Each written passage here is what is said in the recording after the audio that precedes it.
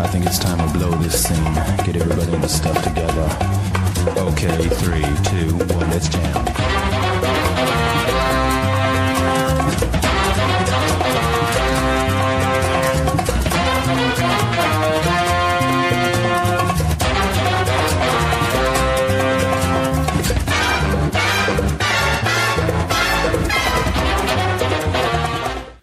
Welcome to Canceled. We're back. Jake Flores is here. Say hi. Hi. Hey. I thought you were talking to them. I'm talking to everybody. Say hi right now. We're marathoning these. Jake's only in town for like a week, so we're going to plow through a lot of these in a row. Jake, you're in town to do Fun Fest, or are you just hanging out? Yeah, I'm just kind of in town. I'm doing some stuff on Fun Fest on nights. Right on. And, just kind of wanted to come down and hang out and do, I'm on Slug tonight. So, there's no way to... This is definitely not going to be out. Yes, that definitely already happened. Yeah. Great show, by the way. It was a fantastic night. I can't believe that guy pulled his dick out. That's crazy. I can't believe I did that either. We're watching Cowboy Bebop. We are up to episodes 4, 5, and 6, or should I say sessions 4, 5, and 6. There you go. We're getting fucking deep, man. This episode is fucking weird. Yeah. Episode 4 is fucking strange. Gateway Shuffle. I just want to make a quick note about something from the last episode. Sure. When you were talking about how freaked out you were watching Spike kind of jump through zero gravity. Yeah. That's because you have that thing where when you watch people underwater in movies, you hold your breath with them. That's 1,000% accurate. All right, that's what it was. I was like, oh, that's the same thing. Yeah. Yeah. Space is freaky. You could fly off into... Yeah, for sure. And he just does... That's a thing where he... Like, that sort of, like, physical specimenness of him where he's, like, this extreme fucking martial art whatever. Right. Where he just does shit like that. Like, he just, like, I'll just dive off this ship onto that ship. No big deal. I don't need a fucking rope or anything. Like, at least have a rope. Yeah. You know what I mean? Yeah, I think they have magnets on their shoes. They have magnets on their shoes, but the thing is, like, all right, so that holds you onto the ship, but then he just, like, unmagnetizes himself and jumps to the other ship. But what the, like, just you have a rope, man. Like, what the fuck? You're in space. He throws a dude off the ship and kills him that way. Like, that could be you. Don't go in there. Don't go in there. So episode 4, or session 4, Gateway Shuffle. It's fucking weird. Yeah, it's super weird. I'm going to just crack this one open from the get-go. All right. This is a huge reference to 12 Monkeys. Have you ever seen 12 Monkeys? Sure. Obviously, 12 Monkeys is about a virus that, would wipe out a bunch of people or whatever. Yeah. This one literally turns them into monkeys. Yeah. And it's also about eco-terrorists. It very much is about eco-terrorists. And, like, that's what's weird, to me at least, is, like, there's not... The bad guys in this are... This is the first time where the bad guy isn't just a thief or whatever. They're terrorists. But they're also, like... They're right... Except they're crazy. Like, so there's this. So they're on. It starts with them in this restaurant that serves sea rat, and it's like it's a great delicacy. Although it's not. It's just a thing that like they had a ton of, and they made up a way of like promoting it to be this delicacy. So people they charge a ton of money for it. So people fucking like eat it as a status symbol, and it tastes terrible. Apparently, this is a really clever joke on the show's part in that.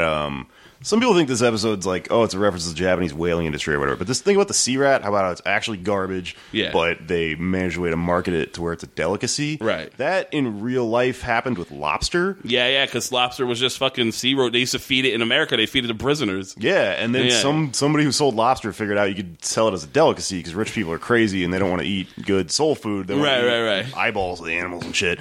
So there's a moment where they're in the restaurant and somebody orders sea rat, and Spike's like, gross. I'll take a lobster. Yeah. He orders like lobster miso stew. Yeah. As opposed to because they flat out say like sea rat tastes like shit or whatever. Yeah, but it's the same thing. He's just like, oh no, I don't want trash. I want garbage. And they're there to like they're getting a bounty. They're picking up some low level criminals there. At which point, there's this table with this fucking crazy-looking woman.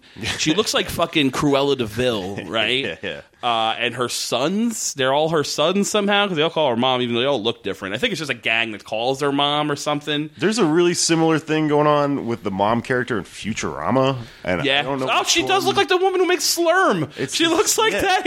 Yeah. It's like the same. It's really similar. I'm like, I wonder if they both drew from something else. I think they all drew from Cruella de Vil. They all took from the bad guy from 101 Dalmatians. Yeah. But so they're watching their bounty. The mom and the gang are at the other table. At which point, the mom and the gang puts on these fucking weird rabbit masks, and then they walk over to the guy who's eating sea rat. I think those are supposed to be sea rat masks. Oh, I couldn't fucking tell what a sea rat looks like, but whatever the fuck they are, and they have like a t-shirts, and they all get up, and then they walk over there and go like, "You shouldn't eat sea rat. It's whatever." And the guy's like, I'll do what I want." They shoot him in the fucking face and proceed to just massacre everyone in the restaurant. They shoot like 30 fucking people. Yeah. And then they throw what I thought was a grenade, but it turns out to just show like a video of like, we're the sea warriors and we're going to protect the sea rat or whatever. Yeah, they're eco-terrorists. Like PETA essentially or something like that.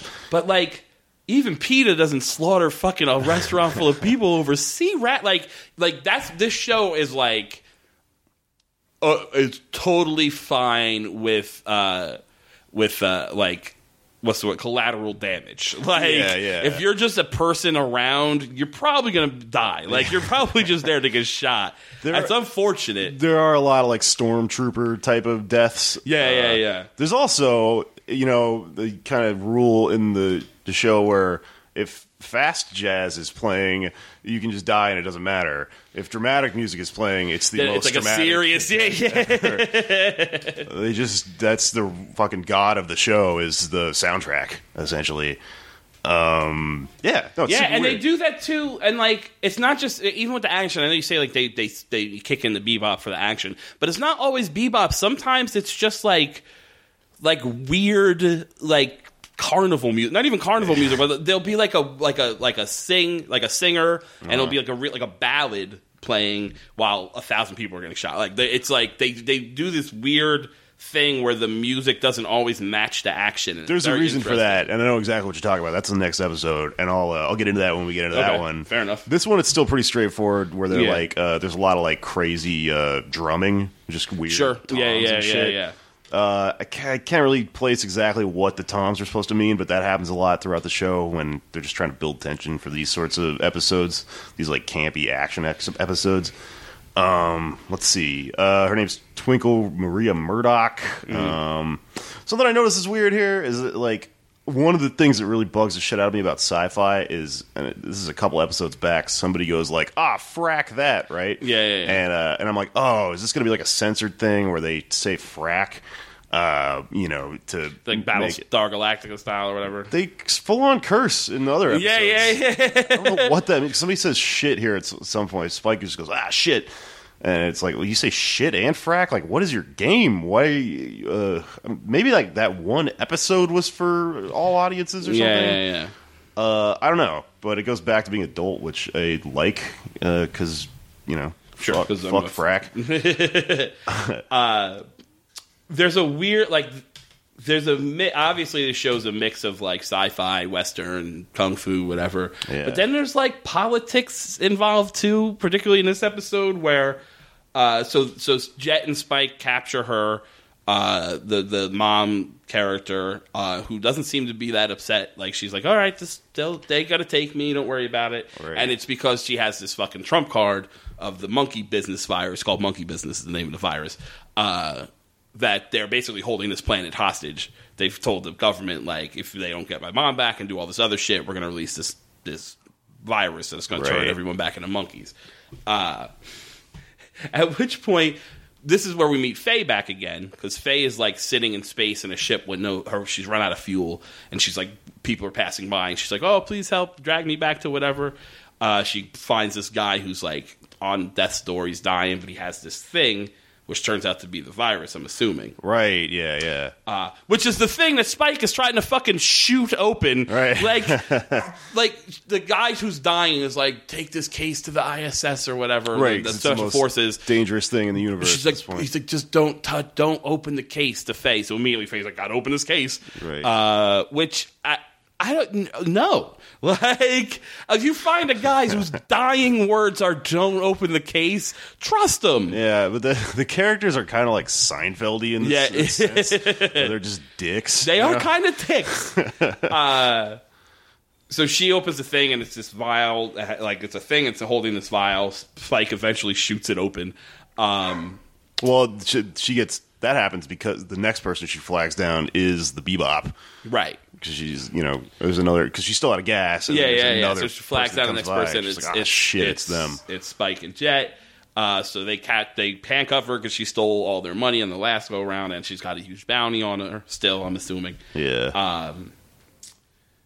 They thought this woman had like a $30 million bounty on her, but the government has rescinded the bounty because they have to give her back because of this virus hostage situation. I really enjoy, every once in a while, the mom just starts singing like a crazy person, and like her eyes get all, it's like, it's weird. Like this episode I felt like really cranked up the weird. Yeah. In an interesting way. Like, it's fun to watch, but like, I'm not sure why out of nowhere she just starts, like, every once in a while she'll just sing a line. And she also has a thing where she definitely does an anime moment where, like, a line is just, like, a weirdly read or whatever. Mm-hmm. At one point she goes, "Now you understand, huh?" Like it's like that huh is so long and weird. Yeah. I think about the voice acting in this show is that, the show exists in Japan, and then when they ported it out to the U.S., it was really popular, and part of it was because the voice actors that play the main parts are like really good. Yeah, for sure. You can ruin a show like this if everyone sounds all dumb and they rushed it or whatever. Yeah, absolutely. They're quite good, and like they make the lines play out pretty well, but there's just weird parts like that, like we were talking about with her doing that weird anime move, and also with every once in a while just like exposition in between henchmen or whatever. They're like, "Do you have the poison?" Whatever. It really takes me out of it. But she's great. One of the things she sings is she goes, "Well, I'll make monkeys out of you all," whatever. Shooting a bunch of people. It's just a weird, like, the episode's good. I like that the government is totally about to sell them that, like, so it ends with them, like, they're going to release the virus anyway, turn everybody into monkeys, but they're, like, stuck in this hyperspace gate, which is like a wormhole, I'm guessing. It's hard to describe. Like, the hyperspace gates have been in a few episodes so far, and they're just kind of referenced without really telling you what they are. You kind of get like a little bit of context here and there, and I think what you're supposed to understand is that, like, at some point, this show takes place in 2071 supposedly or whatever, and so at some point they kind of changed the whole universe by setting up this like wormhole technology thing that serves as like highways basically, right throughout like the solar system. Yeah, exactly. Yeah. So they're shooting this monkey virus through the gates. Spike fucking chases it down. He's going to shoot down the missiles. Right. He misses one of them, but then Faye agrees to help for like 60% of the take or whatever. She flies in, fucking shoots the other missile, but at which point the government is like, "Fuck them, we're just going to close the fucking hyper gates and leave them fucking trapped in there." They make it out at the last second, but the bad guys don't. That move I really enjoyed is like they have to like slam on the brakes or some shit, the bad guys, at which point the vial of the virus comes floating out of her pocket, and like she's like, "What?" And it's like, dude, a flashback of Spike just sort of like sticking the thing in her pocket, they do like a Kaiser Soze thing. Yeah. And I'm like, but why? Like, I'm not sure he knew at that point what it was even. Like, I don't know how he would know that thing was the virus at that point. There's a lot of shit with him where, like, it reveals, at the end of the episode that he had figured it out at some point. They kind of make a little Columbo out of him sometimes, And I think that's what that's supposed to be. Right. Like, he's still playing dumb. Like, he is dumb, and then he seamlessly shifts to playing dumb. Meanwhile, figured it out and stuck the thing in her pocket. And then, that whole cool scene goes down where they clearly turn into monkeys or whatever. And then there's this thing that happens after when they make it out of the hyperspace gate. They're like floating there, right? And the ghosts of these missiles go flying past them, right? And Faye freaks out, right? Because she doesn't understand what's happening. Yeah. And then Jet goes, "Didn't you pay attention in high school? This is like common 101 physics, right? The whatever ghost of a thing that if something went through hyperspace, you can still see it, but you can't interact with it because it doesn't exist on this plane, right? Such. That's super important. That it won't make sense yet, okay? But that once you figure out what her backstory is, that all makes okay. Because I was very it was such an offhanded bit. It felt kind of clunky, because it's such this is exposition.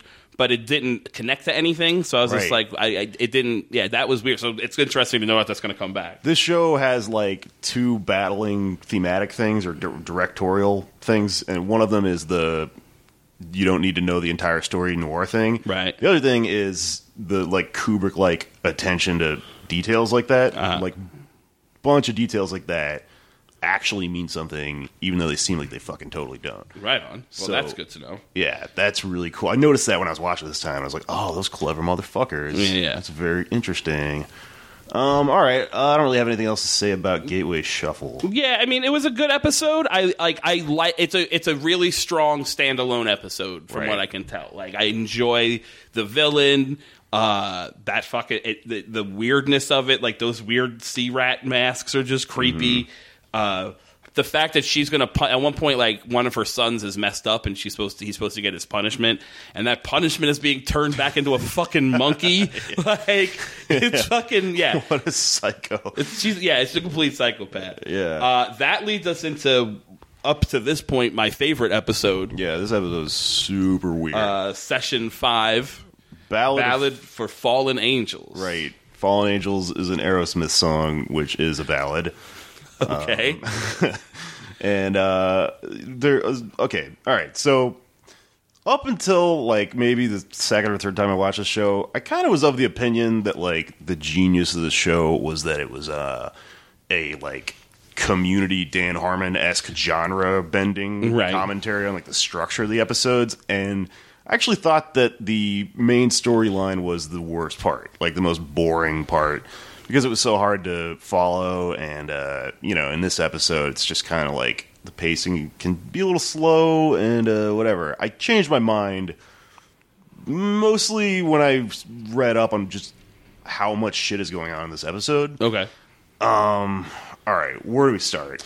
Well, we start, for me, with the fact that this episode is the reveal of what the fuck that initial montage in the very first episode was. Right. In the very first episode starts with that montage of a flower and a puddle and blood and broken glass, and all of that comes back finally 5 episodes later.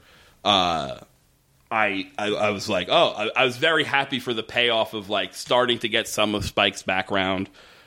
Somewhat. We find out here that Spike used to work for the criminal syndicates on some level. Right. It opens with these two mafia, Japanese crime syndicate bosses having this meeting. At which point one of them is kidnapped or killed by this weird guy with a fucking bird. Oh, okay, I remember. Yeah. Right, that guy being Vicious. Vicious is his name, we find out. Right. But he's got a sword and a crow. Yeah, he's the most anime part of this whole show. Yeah, he is very anime. He looks like Vampire Hunter D. That's a reference I remember. I remember that show. But so it turns out the guy who got killed is an old friend of Spike's from his fucking syndicate days or whatever. Right. We still don't really that's really all we know is that he used to work for this crime syndicate. We don't know what he did, how he got out. He's got a checkered past. He definitely has a checkered past. And it turns out that Vicious was a friend of his. They were buddies. They worked together back in the day. That's in that montage. There's a shot of the two of them back to back with guns. Right. And then I think they explain this to some extent, or at least allude to it. Something happened with this woman, Julia. Right. It's alluded to. Obviously, there was some falling out with a woman. Yeah. And it's all done with these just like shots of flashbacks, but no dialogue really, just sort of like still or like images of like this woman, and then the two of them playing pool or whatever, like, and then being like having each other's back in these gunfights and whatnot. Right.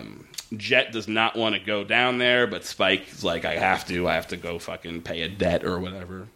Faye I like that Faye is like just bullied her way into being part of this group who doesn't want her there. Right. But she's not leaving. She's still on the boat. They kind of can't get rid of her. Yeah. She keeps like interjecting and helping from time to time. She goes, I enjoyed very much her bullshitting her way into the opera. Yeah. Like she goes down to this opera to find this boss guy. And she just like, the guy's like, oh, she's like, ticket please? And she's like, oh, I don't have a ticket. But you know who, like, and she's like, well, I can't let you in. She's like, well, then he's going to be very upset. You know who I mean, Box One or whatever the fuck. And the guy's like, oh, okay. It's just complete horseshit. Like, she's just like, that's a thing that they were sort of bringing with that character of like this like con man-esque sort of thing that she's doing. Yeah, she's a bullshitter. And then it backfires when somebody comes up to her and they're like, oh, you're coming up. Yeah. And it's a fucking corpse that's just sitting there waiting for her. Right. That's from Marathon Man. Somebody pointed out, I might have to go back and rewatch that. I think that might also be from The Godfather. It's a thing.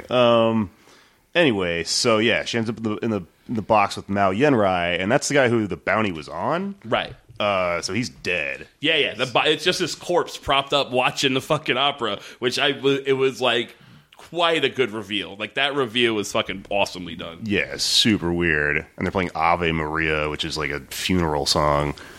You know. Yeah. Presumably on purpose, just to create this weird atmosphere or whatever. It's just a crazy moment. Like, if you're going to set up this trap, right?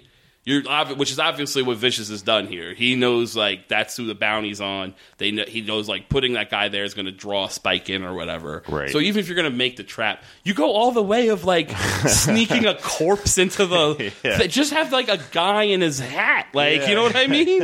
Well, like, if you're you got a Weekends at Bernie's this dude? Like, that's a fucking extreme trap. Right, but if you're a guy who walks around with a fucking vulture on your shoulder... Yeah. Valid point. That's, I guess, your jam. You have a flair for the dramatic or whatever, you know? The other thing that happens while this is happening is that Spike goes and visits his old...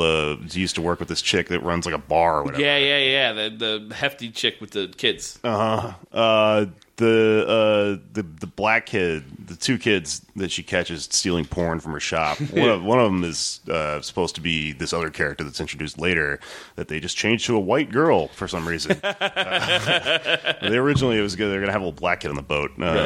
But no longer anyway. So yeah, you find out that they're old comrades, and they're, you know, there's kind of this running theme with Spike where he was always like, I died once before, and then like when he sees her, she's like, last time I saw you, you were dead. Yeah. She's like, you died 3 years ago. He's like, well, I'm alive, and she's like, that's not how it works. Yeah.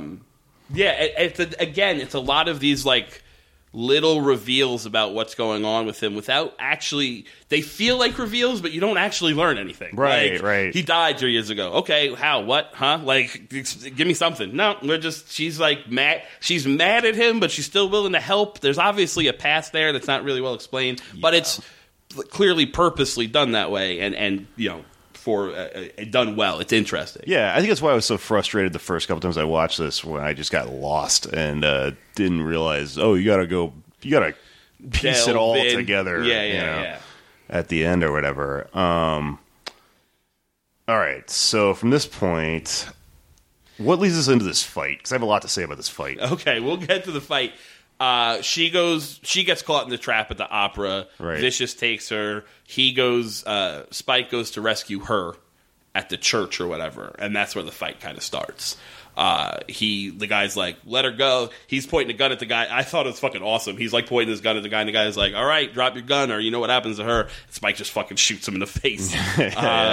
And like blood splatters on fucking face and whatnot. And then it's like a massive... But what's crazy is, like, that would work if there's just you and the bad guy holding a hostage, right? So the bad guy's holding a hostage, you shoot the bad guy, problem solved. He's got like 9 other bad guys. So he shoots him, and then everybody just starts machine gunning at them. Right. They're running their fucking lives. I was like, Spike, you're not thinking this through. Yeah. Okay, so that's partially because he is, he's a badass, and also he's kind of an asshole and he doesn't care, whatever. Yeah. But the main reason that this is kind of nonsensical and ridiculous is that Watanabe Shinichiro is really into John Woo. Sure. And, fucking obviously. This whole shootout is full of such John Woo, the Mexican standoffs and the fucking doves and the feathers and, all that shit is very John Woo. Yeah, and specifically there's this movie called The Killer. Sure. Came out in 1989. Yeah, I know the movie well. I think I saw it a long time ago. I really want to go back and rewatch it because it's awesome. I was reading about how this is based on The Killer, and so I was like, okay, well, I'll just get a taste for it. I looked up the trailer. The trailer to The Killer is so fucking over the top crazy. 200 people die in a minute long trailer. It's just Japanese guys in tuxedos just just getting shot in midair while jumping out of cars and shit. Fuck yeah, it is. There's a fucking statue of the Virgin Mary that just explodes in the middle of it, presumably because of machine guns and shit. And so that's what's going on here, is that this is the direct homage to the end of that movie that takes place in a church, a cathedral or whatever. But the shots in that movie look kind of shitty, so it's actually kind of cool that they got to animate this and make it look better, make it crazy. But I think it's interesting that they didn't murder 200 people in a row right. Because it eventually gets down to being a little bit more subtle when it gets down to the showdown between Spike Vicious and Vicious. Yeah. And it's kind of cool what's going on here, but the anime-ish dialogue that happens between them, to me, it was a little bit, it made me cringe. I wrote it down. This is Spike and Vicious about to fight. When angels are forced out of heaven, they become devils. I'm just watching a bad dream I'll never wake up from. I'll wake you up right now. It just goes on and on like man. that. Yeah. It's just dude. I guess I didn't notice that being so terrible until you just read it. I think just because I was genuinely very pulled into the story at that moment. Sure. I'm into. I want to know what's going on with Spike. I want to know that backstory. I'm getting that from this episode a little bit at least. Vicious, while being a super anime villain, is pretty cool. He's pretty good. He's the first guy that's been a real threat to Spike. Yeah. Physically and who can actually hold, might actually be able to kill Spike. So there were some real stakes. You know what I mean? Right. So I enjoyed that. There's definitely a moment where he fucking stabs. He stabs that sword into Spike, and then Spike shoots him, and that causes the sword to cut up through his shoulder and shit. And I'm gee, Spike has this thing where he just has, I don't know if it's because he's already died, he just has zero regard for his own body. You know what I mean? Yeah. So, back to what I was saying about the initial standoff. A normal person would go, oh, there's 8 guys standing above me with machine guns. I probably shouldn't shoot this dude and then hope I can run away. Spike doesn't have that. Spike's just whatever, I'll get shot. Yeah, I know, he's completely reckless abandon. And fucking so does Vicious, really, because one of the things I like about this is that he brings a sword to a literal gunfight. Yeah. Literally brings a knife to a gunfight. Very true. And kicks ass with it, Some of this fight is also apparently directly referenced to some Taxi Driver shit. I'm going to have to go back and look that up and see if there's actually the shot for shot. But, okay, so the other thing is the music, right? So there's that music box music going on. It's very weird. Well, the beginning, okay, so when he's walking into the church, there's that weird ballad, with organ shit going on. The soundtrack to this show is done by this woman named Yoko Kanno. She has a band called the Seatbelts. Okay. And there's a story. They purposely wanted to go with this weird J-poppy thing to contrast against what was about to happen with all this violence.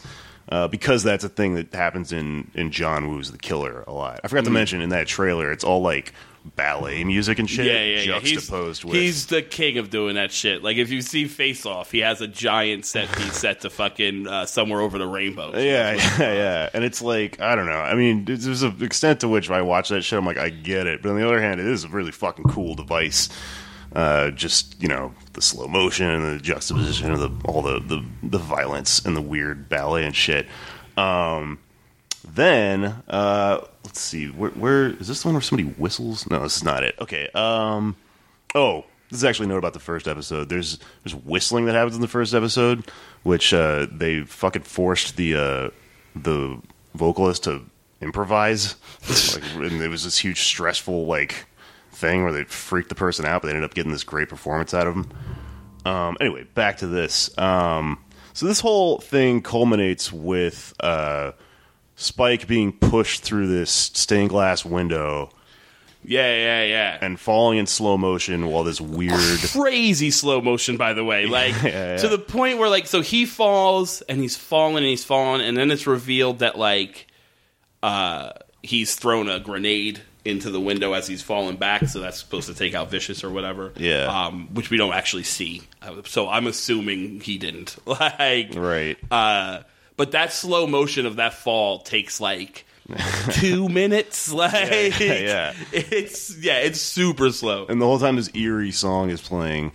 It's called Green Bird. I looked it up one time. I learned to play it on a piano. I don't know. I was obsessed with it. So then something happens where he's falling, and as he's falling, he's having these flashbacks to Julia, his weird jilted ex-lover or whatever.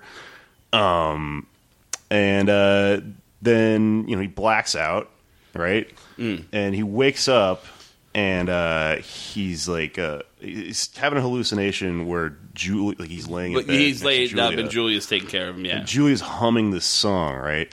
And then his eyes close, and they open back up, and it's Faye. Yeah, he's back in real world. Faye is humming the same song, and he's singing off key, and she fucking hits him with a pillow or whatever. Yeah. That song is from a really obscure Sam Cooke recording where someone asks him, it's an interview. Yeah. Where they're like, Sam, what is a soul? What does a soul represent? And then that's what the thing is titled. And he just freestyles that. Super weird, obscure reference. It's not even a popular thing or whatever. But I looked it up. It's the same fucking tune. Wow. Really weird, right? The other thing about this, when he fucking falls out of that window and the next thing we know, he's laying on the Bebop and he's a mummy. He's covered in rags or whatever. Yeah. He's completely he's like a full body cast because he fell out of a fucking 4-story window. Yeah, he fell out of a 4-story window. He didn't die, but he got wrecked really bad. We could just sort of let this exist in the weird reality of the show where we have to just take whatever it tells us as gospel. People got kind of annoyed with this on the internet, and so people would argue about how did he live through it or whatever. Yeah. Some people say because this whole thing goes down on Mars that the gravity is different. Jesus, so you could theoretically fall from a huge window or whatever. But it's just nonsense. Yeah. Adult Swim did an Ask Me Anything about it or whatever, just about the show. Right. Someone involved in creating this. No, it was Adult Swim. I remember because they had the great answer. People were like, how does he survive the fucking fall through the window? And Adult Swim's answer was, he was falling in slow motion.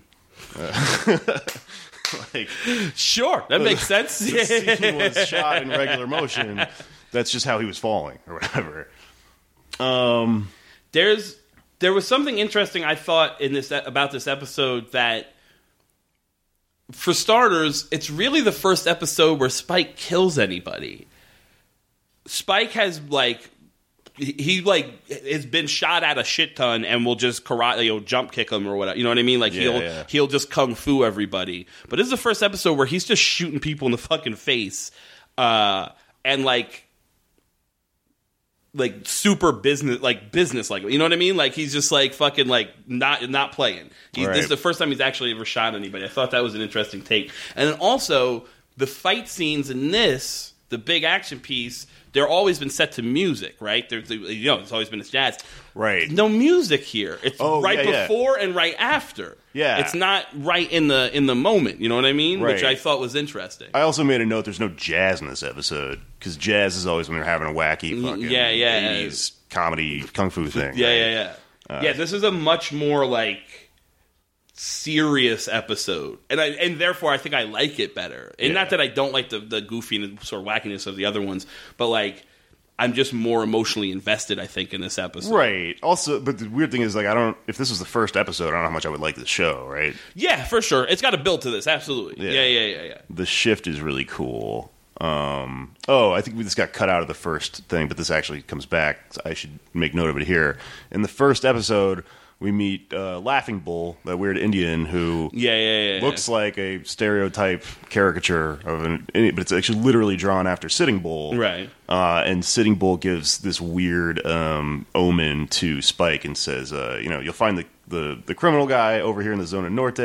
And then the second part he tells, which that turns out to be true. And the second thing he tells him is, a woman killed you once before, you'll meet another woman, and she'll kill you again, or something weird along those lines.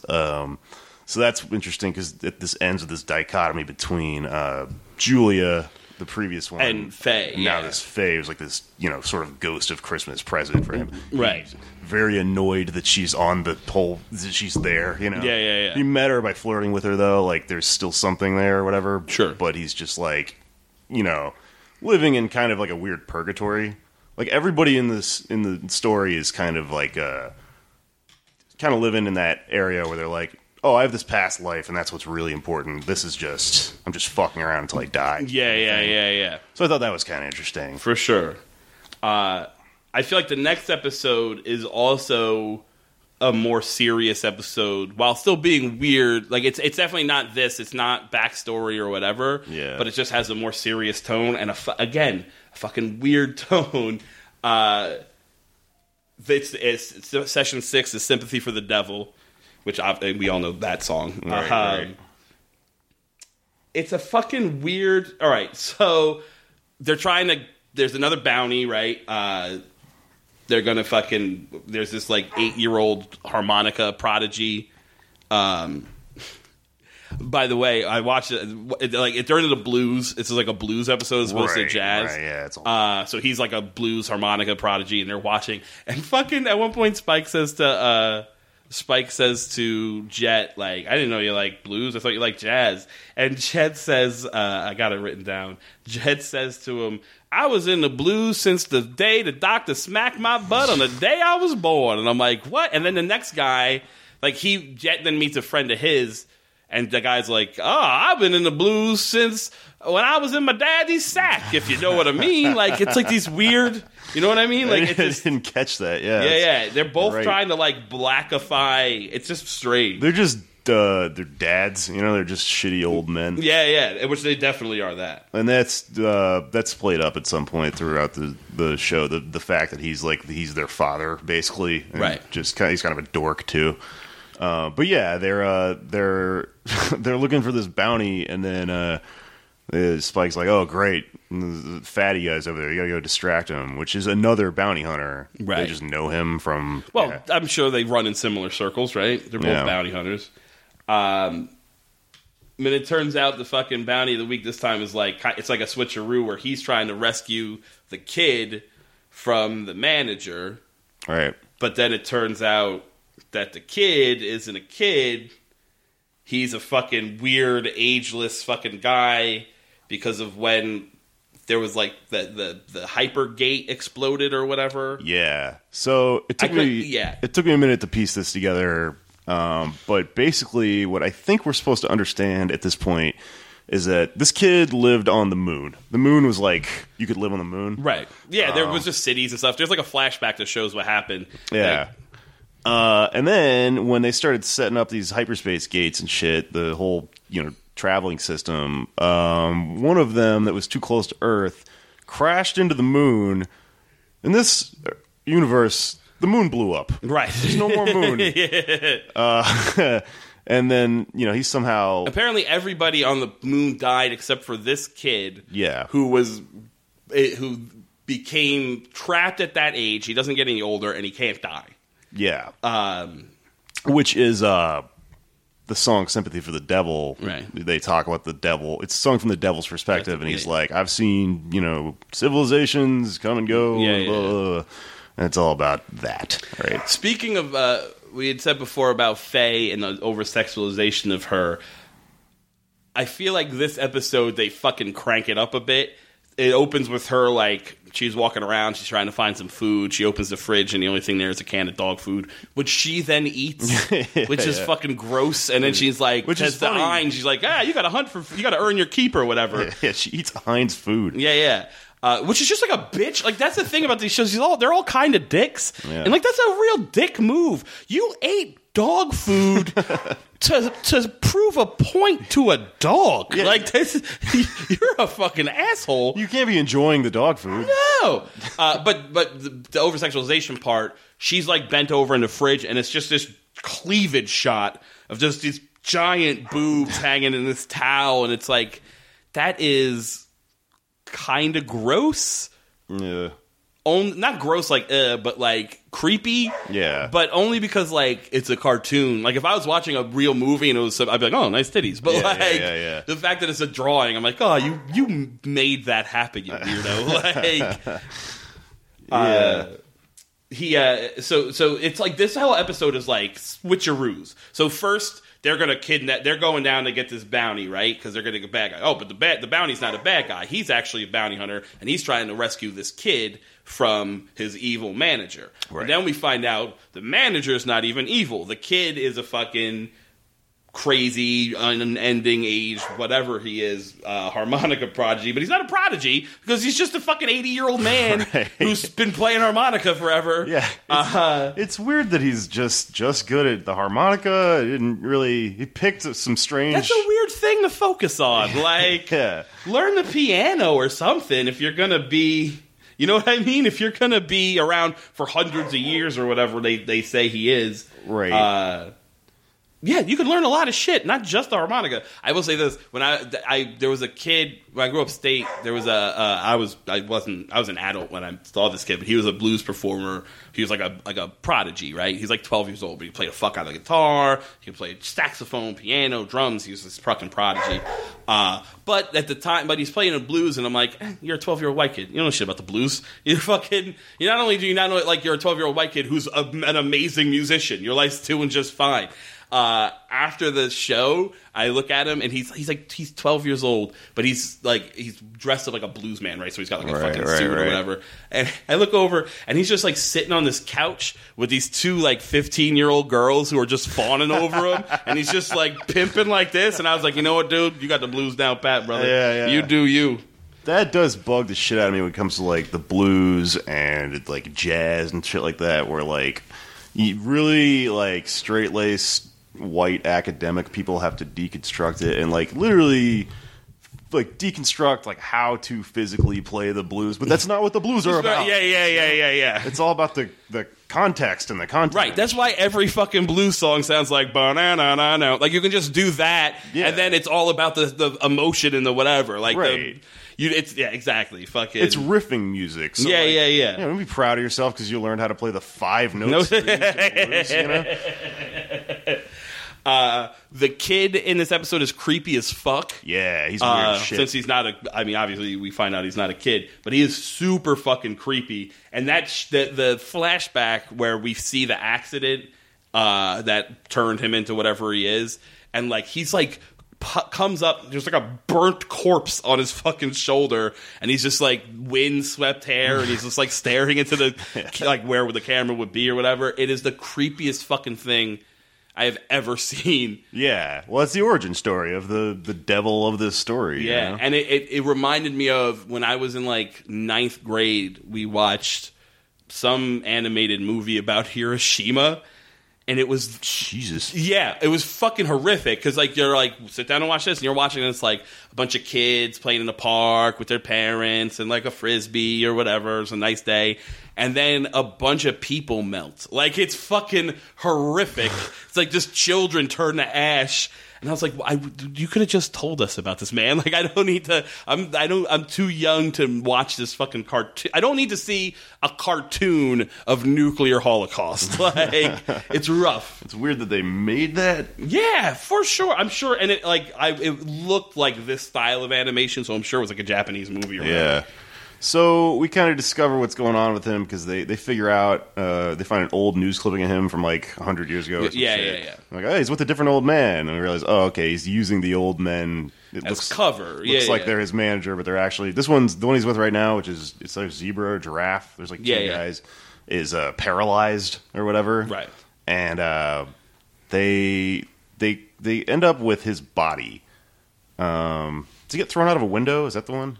Yeah, the first bounty hunter shows up. The guy whose body it's the new guy. The new guy in the wheelchair is the one who they get his body. When Spike goes to rescue the kid. Yeah, because he doesn't know the kid's not bad or whatever, and the kid shoots Spike in the arm, and he realizes whatever, and he gets the paralyzed guy. Right. Okay. Yeah. And then they take him back to the ship, and they put him in this fucking helmet called like an alpha catch or some bullshit. It's called an alpha catch, and it's one of those things where they just just present the reality to you, and that you don't need to be surprised that this exists. Right. This show's taking place in a future where this already exists, but like.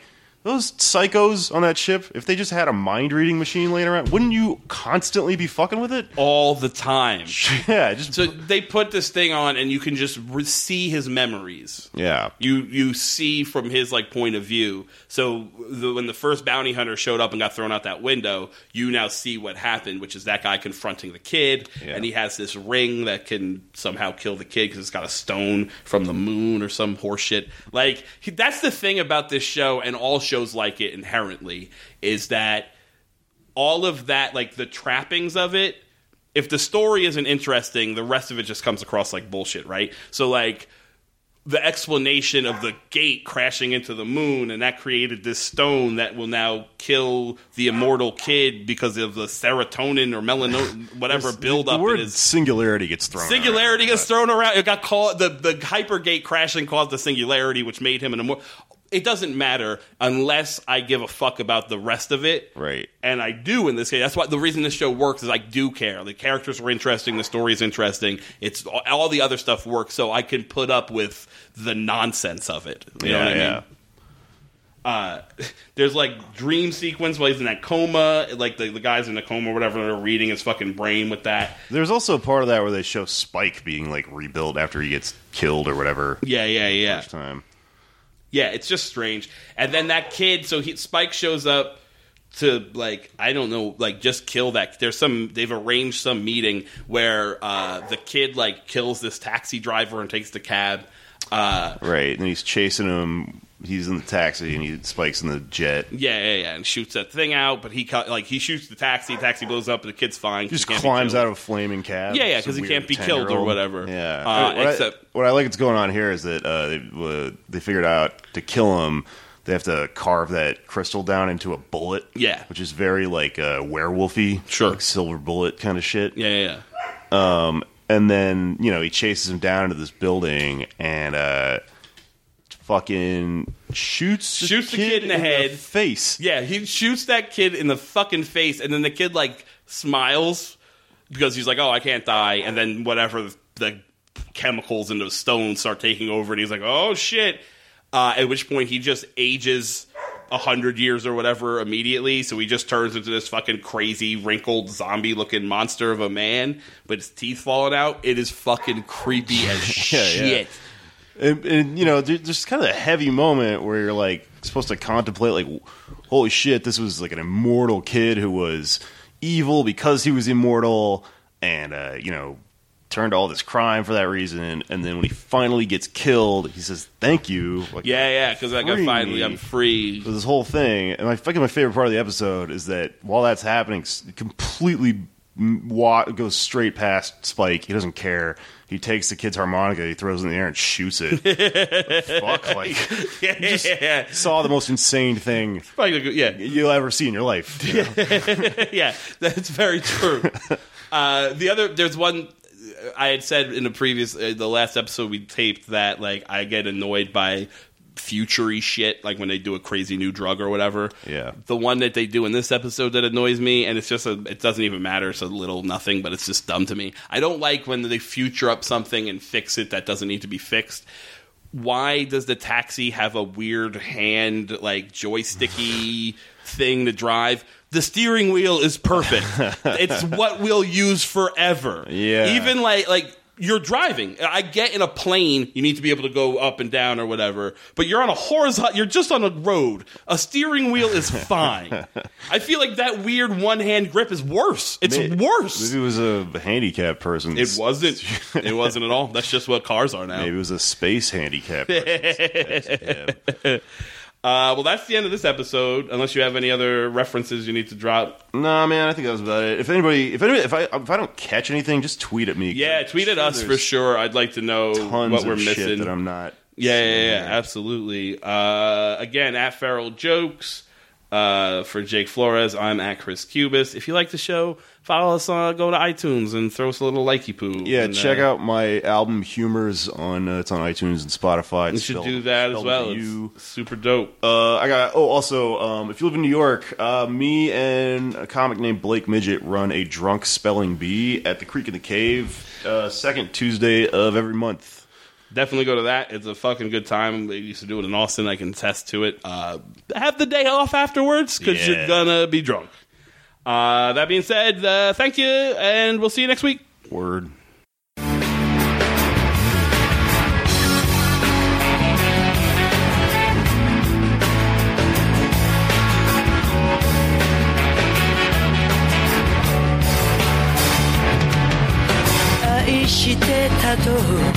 嘆くにはあまりにも時は過ぎてしまった